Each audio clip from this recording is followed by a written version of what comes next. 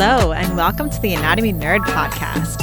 I am your host, Hillary, and in today's mini episode, I will be nerding out a little bit about the myelin sheath. Some of you already know that I am a huge neuro nerd, and I am fascinated by the brain and how it controls the human body. Our nervous system is amazing in its ability to process information and send signals in a fraction of a second. I could nerd out about the brain for quite some time, but for today, I'm going to focus on an important part of the nervous system, the myelin sheath.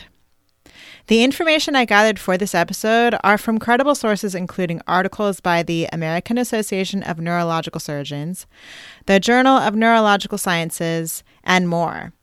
As always, you can find the articles in the show notes if you would like to learn more information. All right, let's dive in.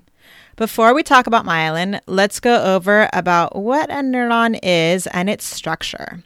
So neurons are cells that send information messages to each other. They have three basic parts: the cell body, the axon, and axon terminals. Within the cell body is a nucleus, which controls the cell's activities and contains the cell's genetic material. Cell bodies have dendrites. They look like the branches of a tree sticking out and receive messages for the cell. The axon looks like a long tail and transmits messages from the cell.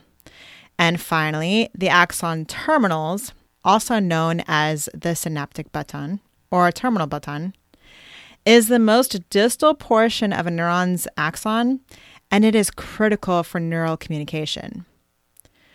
Neurons communicate with each other by sending chemicals called neurotransmitters across a tiny space called a synapse between the axon terminals and the dendrites of adjacent neurons. That is your basic structure and function of neurons. So, what is the myelin sheath? It is the protective fatty coating surrounding all of your nerve fibers along the axon, similar to the protective covering around electrical wires. The myelin sheath allows electrical impulses between nerve cells to travel back and forth very, very quickly, which is important for our everyday activities. For example, when we accidentally touch something hot, we need our brain to send a message to our hand to pull it away quickly.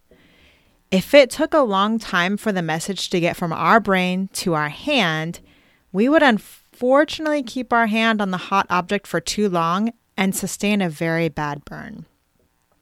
That is just one example of why myelin is important.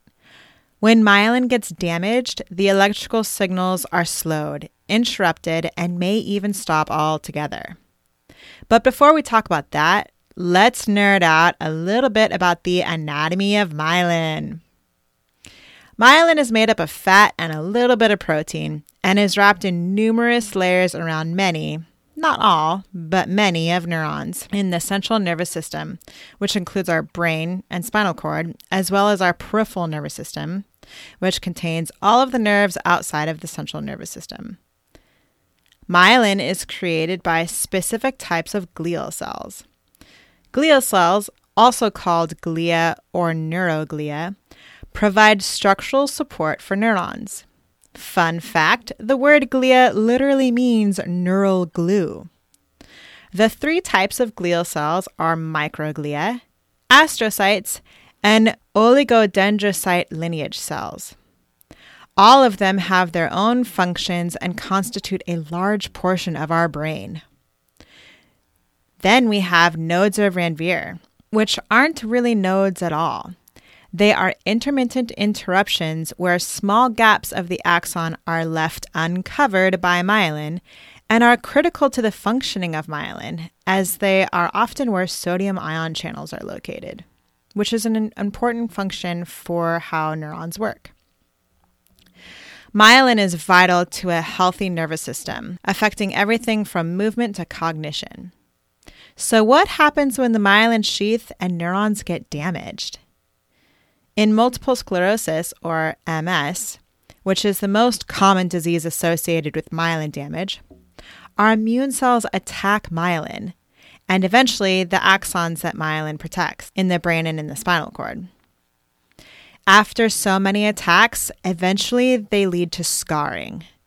When myelin is scarred, nerve impulses cannot be properly transmitted. They either travel too slowly or not at all.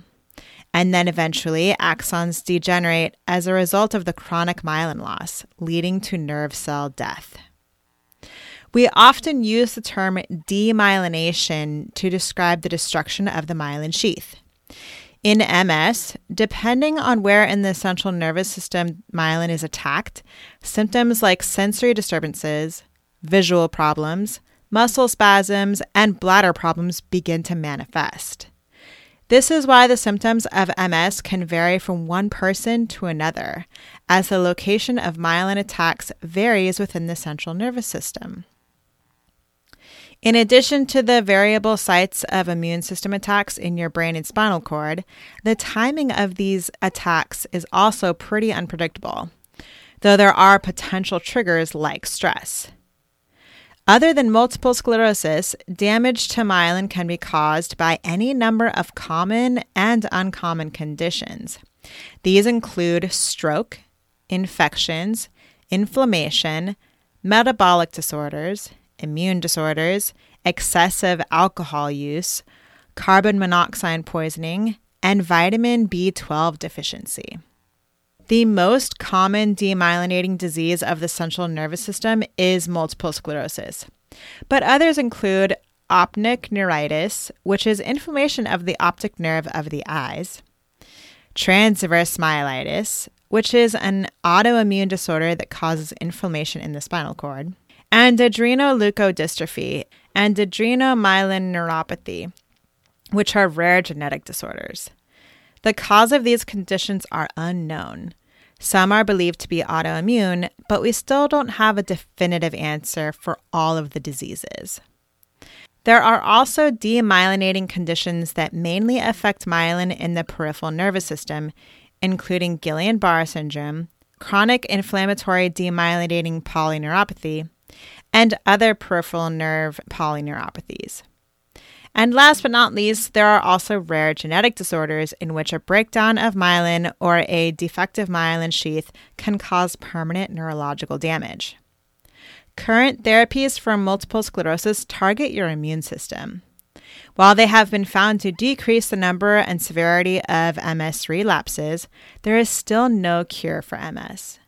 However, experts are examining therapies that target myelin, and hopefully their findings can help cure most, if not all, of the demyelinating diseases. That is all I have for you on the myelin sheath. I hope you enjoyed this episode. Thank you for tuning in. Until next time, hasta luego. Hey nerds, I hope you're enjoying the show. Did you know you can help support the show? That's right. Patreon is a great way to support creative projects like podcasts. Monthly contributions via Patreon help pay for things like recording subscriptions, editing, and more. With as little as $3 a month, you can become a supportive listener. Head to patreon.com/The Anatomy Nerd Podcast to learn more. As always, thank you so much for tuning in.